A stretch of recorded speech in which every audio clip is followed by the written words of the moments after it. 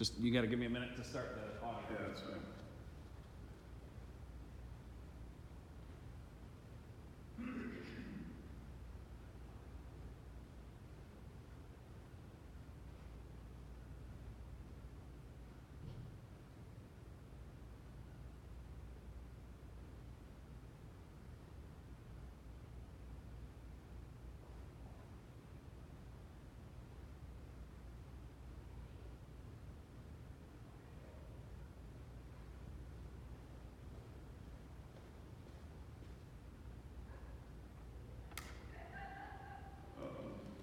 I'll go shut that door.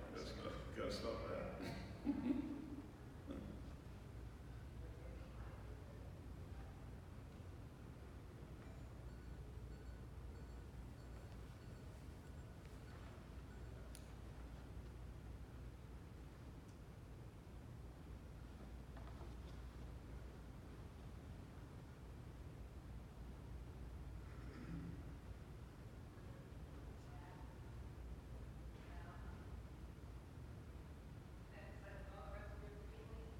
I'm going to shut this door and then you go ahead. Okay.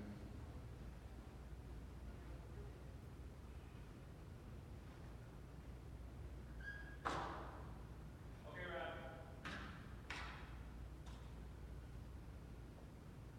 The message today is entitled Created, Not Evolved. In the Apostles' Creed, we find these words: I believe in God the Father Almighty, maker of heaven and earth. In the opening book of the Old Testament, Genesis chapter 1, verses 1 through 3, we read these words: In the beginning, God created the heavens and the earth.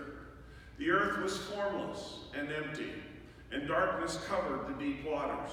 And the Spirit of God was hovering over the surface of the waters. Then God said, let there be light, and there was light.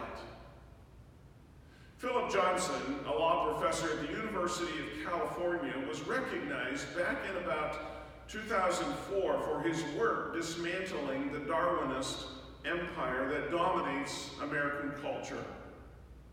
In 1991, he sparked enormous controversy by publishing a book called Darwin on Trial. Taking Darwinists on their own terms, he concluded that the arguments they put forward lacked sufficient evidence to back up their sweeping conclusions. In the years since, he has continued his attack on Darwinism through a steady stream of articles and books and speeches, debates, and other public appearances. He says this: many Christian leaders think the creation-evolution debate doesn't really matter, but they're wrong. And not just wrong, but terribly misguided. The fundamental question is whether God is real or imaginary.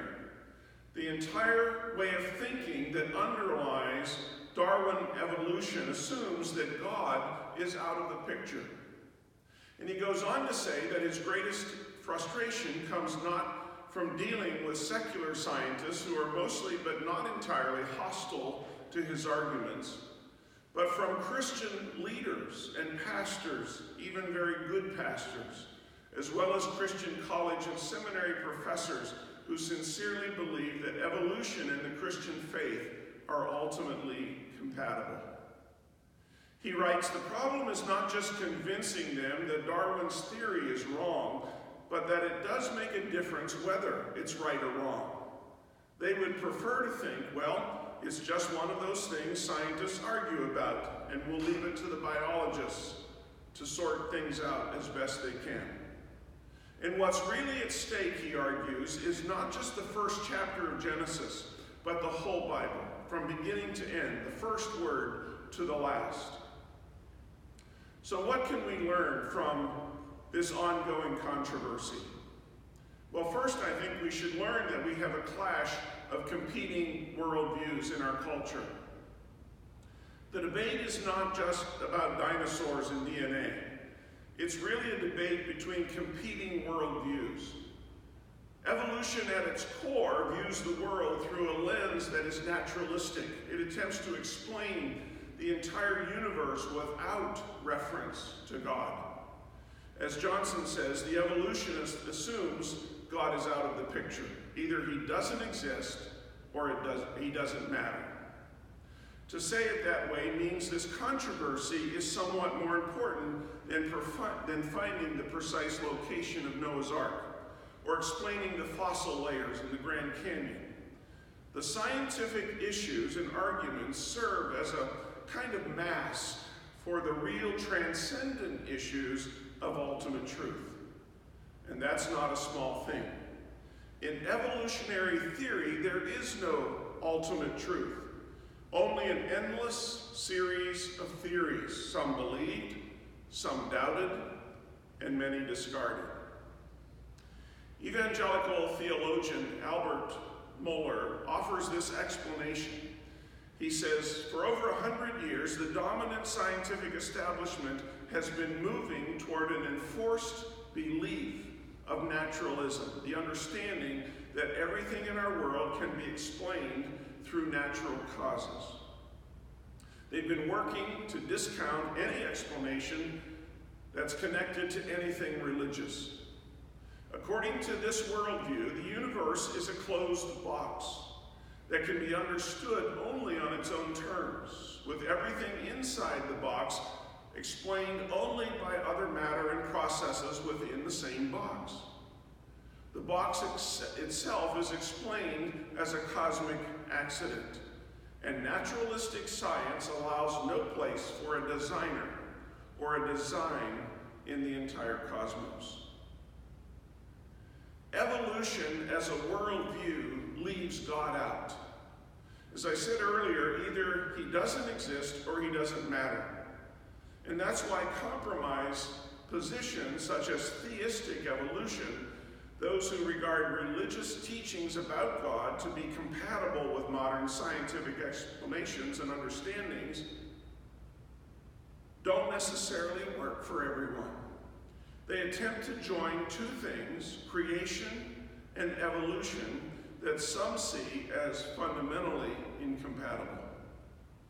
There are many Christians, including some who hold a high view of Scripture, who believe in evolution as the best explanation for the origin of the human race.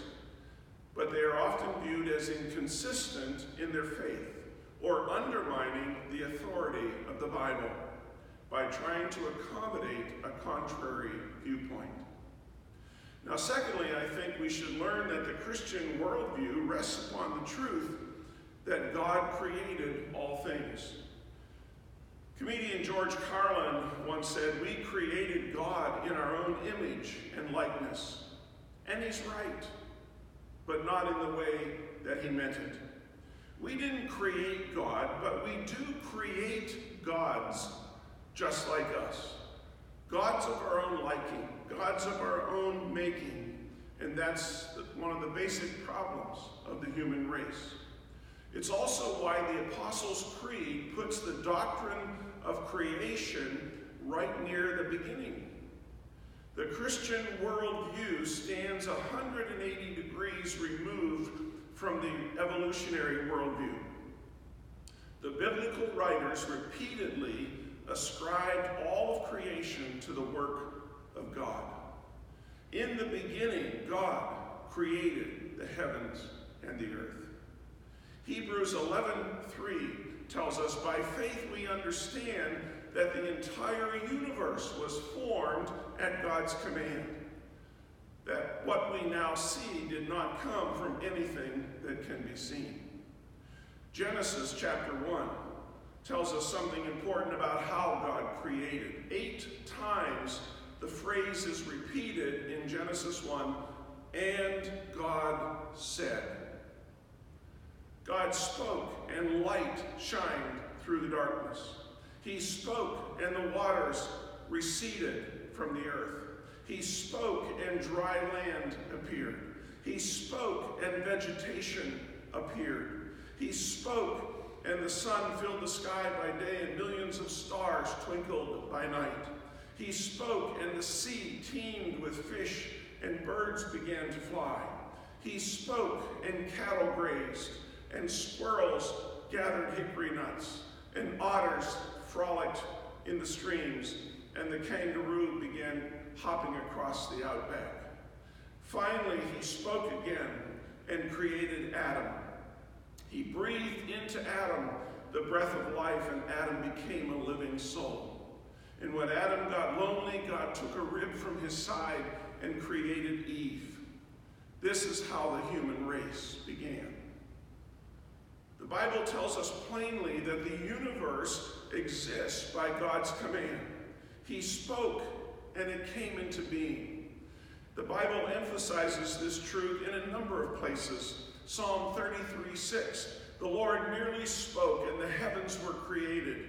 He breathed the word, and all the stars were born. Psalm 33:9, for when he spoke, the world began. It appeared at his command. Psalm 148, verse 5, let every created thing give praise to the Lord, for he issued his command, and they came into being. 2 Peter chapter 3, verse 5, they deliberately forget that God made the heavens long ago by the word of his command, and he brought the earth out of the water and surrounded it with water. In one sense, science and faith begin at the same place. Chaotic nothingness, meaninglessness.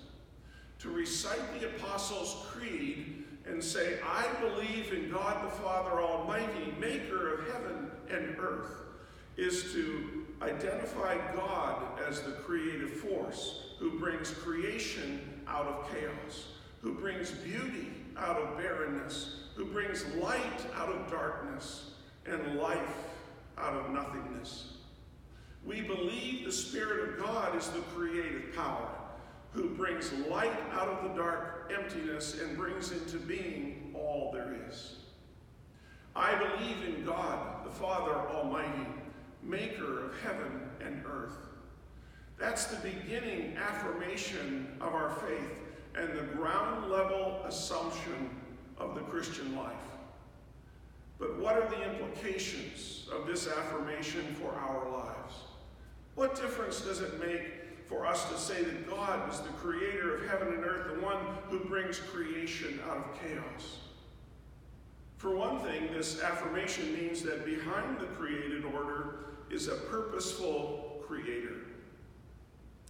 The infinite expanse of galaxies stretching beyond galaxies bears witness to its creator. Psalm 19, 1 through 4 tells us the heavens proclaim the glory of God. The skies declare his craftsmanship. Day after day they continue to speak. Night after night they make him known. They speak without a sound or word. Their voice is never heard. And yet their message has gone throughout the world, and their words to all the world. God has made a home in the heavens for the Son. See, the Bible is not a science book that tries to analyze creation under a microscope. It is a book about faith that celebrates the power and the purpose of the Creator. The more we expand our understanding and the more we stretch our minds to comprehend the processes of creation, the larger our faith can become in the God who is the creative power at work in the universe. So we don't become enamored with our own intelligence. We need to be reminded to believe in that God is the maker of heaven and earth, and acknowledge our own limitations as part of his creation. We are finite human beings, bound by time and space, incomplete in our comprehension of the creation and of the Creator. The tiny amount that we know is surrounded by infinite mystery that we will never comprehend. To believe in God as the maker of heaven and earth is to celebrate that mystery and to live with that sense of awe and wonder. You know, the Old Testament records how Job struggled with all of this. In the middle of his suffering, his well-intentioned, intelligent friends used all of their human wisdom, all of their powers of logic and debate to try to explain to him the ways of God. And after they have done their best and their worst, God finally comes onto the stage, and when God speaks, it is with high satire and profound irony. Hear these words from the Old Testament book of Job. Then the Lord answered Job from the whirlwind, "Who is this that questions my wisdom with such ignorant words? Brace yourself like a man, because I have some questions for you, and you must answer them. Where were you when I laid the foundations of the earth? Tell me if you know so much. Who determined its dimensions and stretched out the surveying line? What supports its foundation? And who laid its cornerstone as the morning stars sang together and all the angels shouted for joy? Who kept the sea inside its boundaries as it burst from the womb, and as I clothed it with clouds and wrapped it in thick darkness? For I locked it behind barred gates, limiting its shores. I said, 'This far, and no farther will you come.' Here your proud waves must stop. Have you ever commanded the morning to appear and caused the dawn to rise in the east? Have you made daylight spread to the ends of the earth to bring an end to the night's wickedness? Do you realize the extent of the earth? Tell me about it if you know." Then the Lord said to Job, "Do you still want to argue with the Almighty? You are God's critic, but do you have the answers?" And Job responds, I love this, Job responds out of profound faith and trust. And Job replied to the Lord, "I am nothing. How could I ever find the answers? I will cover my mouth with my hand. I have said too much already. I have nothing more to say." There are times when the most eloquent expression of faith is simply silence. To live by faith is to live with that sense of awe and wonder that stand in silence before the greatness of God and His creation. To be honest with you, I have problems with both extremes in this whole creation debate. The totally secular scientists who reject God, and the fundamentalists, the religious fundamentalists, who are way too sure of themselves as if they have God figured out. Each side seems to declare their positions with absolute answers. I believe there is a mystery to the acts of God that we will never figure out. Genuine biblical faith acknowledges that we are human and our understanding is incomplete. In Revelation chapter 4, verse 11, we read an interesting lesson that relates God as the creator of all things. In heaven, we are told, there are 24 elders who represent the redeemed of all the ages, who cast their crowns before the throne of God and worship Him. And this is what they say: "You are worthy, O Lord our God, to receive glory and honor and power. For you created all things, and they exist because you created what you pleased." A few verses later in Revelation chapter 5, verse 9, we discover that these same elders fall down and worship the Lamb, the Lord Jesus Christ, for the redemption that He purchased with His own blood. And they sang a new song with these words: "You are worthy to take the scroll and break its seals and open it. For you were slaughtered, and your blood has ransomed people for God from every tribe and language and people and nation." Note that creation comes first, and then redemption. The 24 elders first worship God because He is the Creator, and then they worship Christ because He is the Redeemer. The question is this: if we lose the doctrine of creation, will we eventually lose the doctrine of redemption? The story of creation leads us to the reality of the human condition. In Genesis 1 and 2, it tells us where we came from. And Genesis 3 explains how sin entered the human race and why we need a Savior. Take away the factual reality of the first 3 chapters of the Bible, and we have to ask ourselves if the rest of Scripture can truly be trusted. What is at stake is not just the first chapters of Genesis, but every word of the Bible, from the first to the last. No wonder the elders first praised God for his work in creation. Without creation, there would be no redemption, no Christ dying on the cross, no forgiveness for our sins, no heaven, and no hope of eternal life. But there is something else we should notice from Revelation chapter 4 and verse 11. God created all things by his own will. The King James Version translation says he did it for his own pleasure. God created the universe because he wanted to, not because he needed to. So let me tie all of this together as a way to wrap up this message today. We will never properly understand the universe until we get to know the God who created it.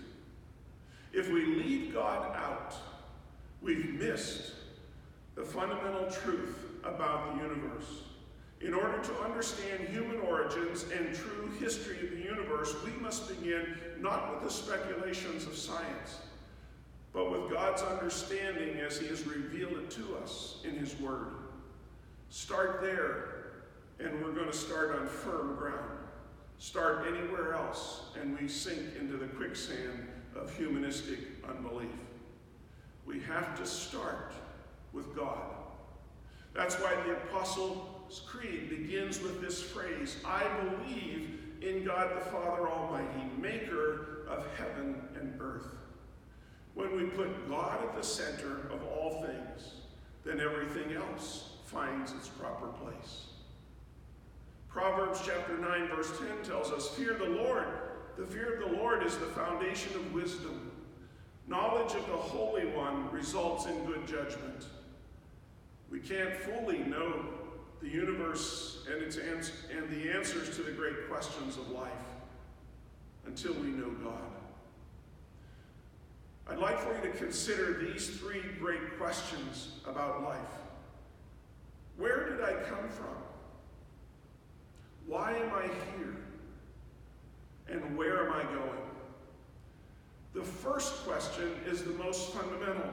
Until we answer it, we cannot answer the last 2 properly. We won't know where we came from and why we're here, where we're going, if we think we evolved up from the slime, if we believe we arrived on Earth by chance as the result of blind evolution over millions or billions of years, or assume that we are a product of an evolutionary stream that started when a bolt of lightning hit the primordial soup in the dim reaches of our distant past.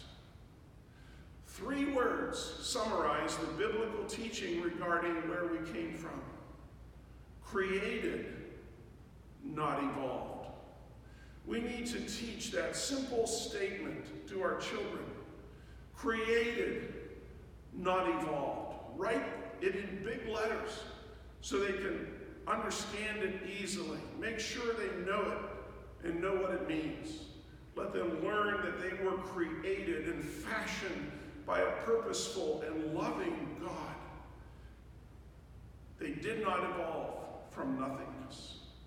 And then when they're older and are exposed to evolutionary ideas in school, no matter what the expected answers are in the biology test, they will know in their heart that they are created, not evolved. Our children need to know this before they're exposed to evolutionary teaching. And they need it long before they go to high school or college. Nothing is more fundamental than strengthening our young people with the biblical truth that they were created by God and not the product of blind chance. In his first public address, Pope Benedict XVI addressed this very issue. He said, "We are not some casual and meaningless product of evolution. Each of us is the result of a thought of God. Each of us is willed. Each of us is loved. And each of us is necessary. When God put the world together, he put us in it. God created us with the DNA and the genes of our parents to be who he fashioned us to be. All human beings, created in the image of God, have been fashioned since Adam and Eve. Arms, bones, eye color, hands. The psalmist says he knitted me together in my mother's womb. In short, God made us just the way we are. We are an original, a one of a kind, a limited edition. We are unique. Think about it this way. We are here because God wanted us here. It doesn't matter if we were a surprise to our parents. We weren't a surprise to God. We belong to God. He made us the way we are, and we can't escape him even if we try. Truthfully, we won't be content until we know God intimately. He put a God-shaped vacuum inside our heart that only God can fill. He made us, and he loves us in spite of our sin, and he sent his son to die on the cross and rise from the dead so that we could go to heaven. Our Creator has become our Savior. That's how much God loves us. Everything starts with the God who created us. Start anywhere else and we will be perpetually confused. We'll never know who we are until we know who God is. That's why the Apostles' Creed calls him God the Father Almighty, maker of heaven and earth. Let's pray. Heavenly Father, we are amazed at the wonderful way Job refused to deny you even when he was going through the most terrible circumstance any human could possibly face. Thank you for ignoring those times when we too are foolish enough to regret our life or wish it away, because we're in the middle of some great difficulty or depressed by the circumstances of life. Thank you that you know the end from the beginning. And thank you for giving us Job's story to show us how his distress brought him to a deeper knowledge and understanding of who you are. Help us to keep the eyes of our heart on Jesus and keep trusting you in every circumstance of life. Deal with us and with all of your people with eternity in view, just as you did with your servant Job. And we thank you in Jesus' name.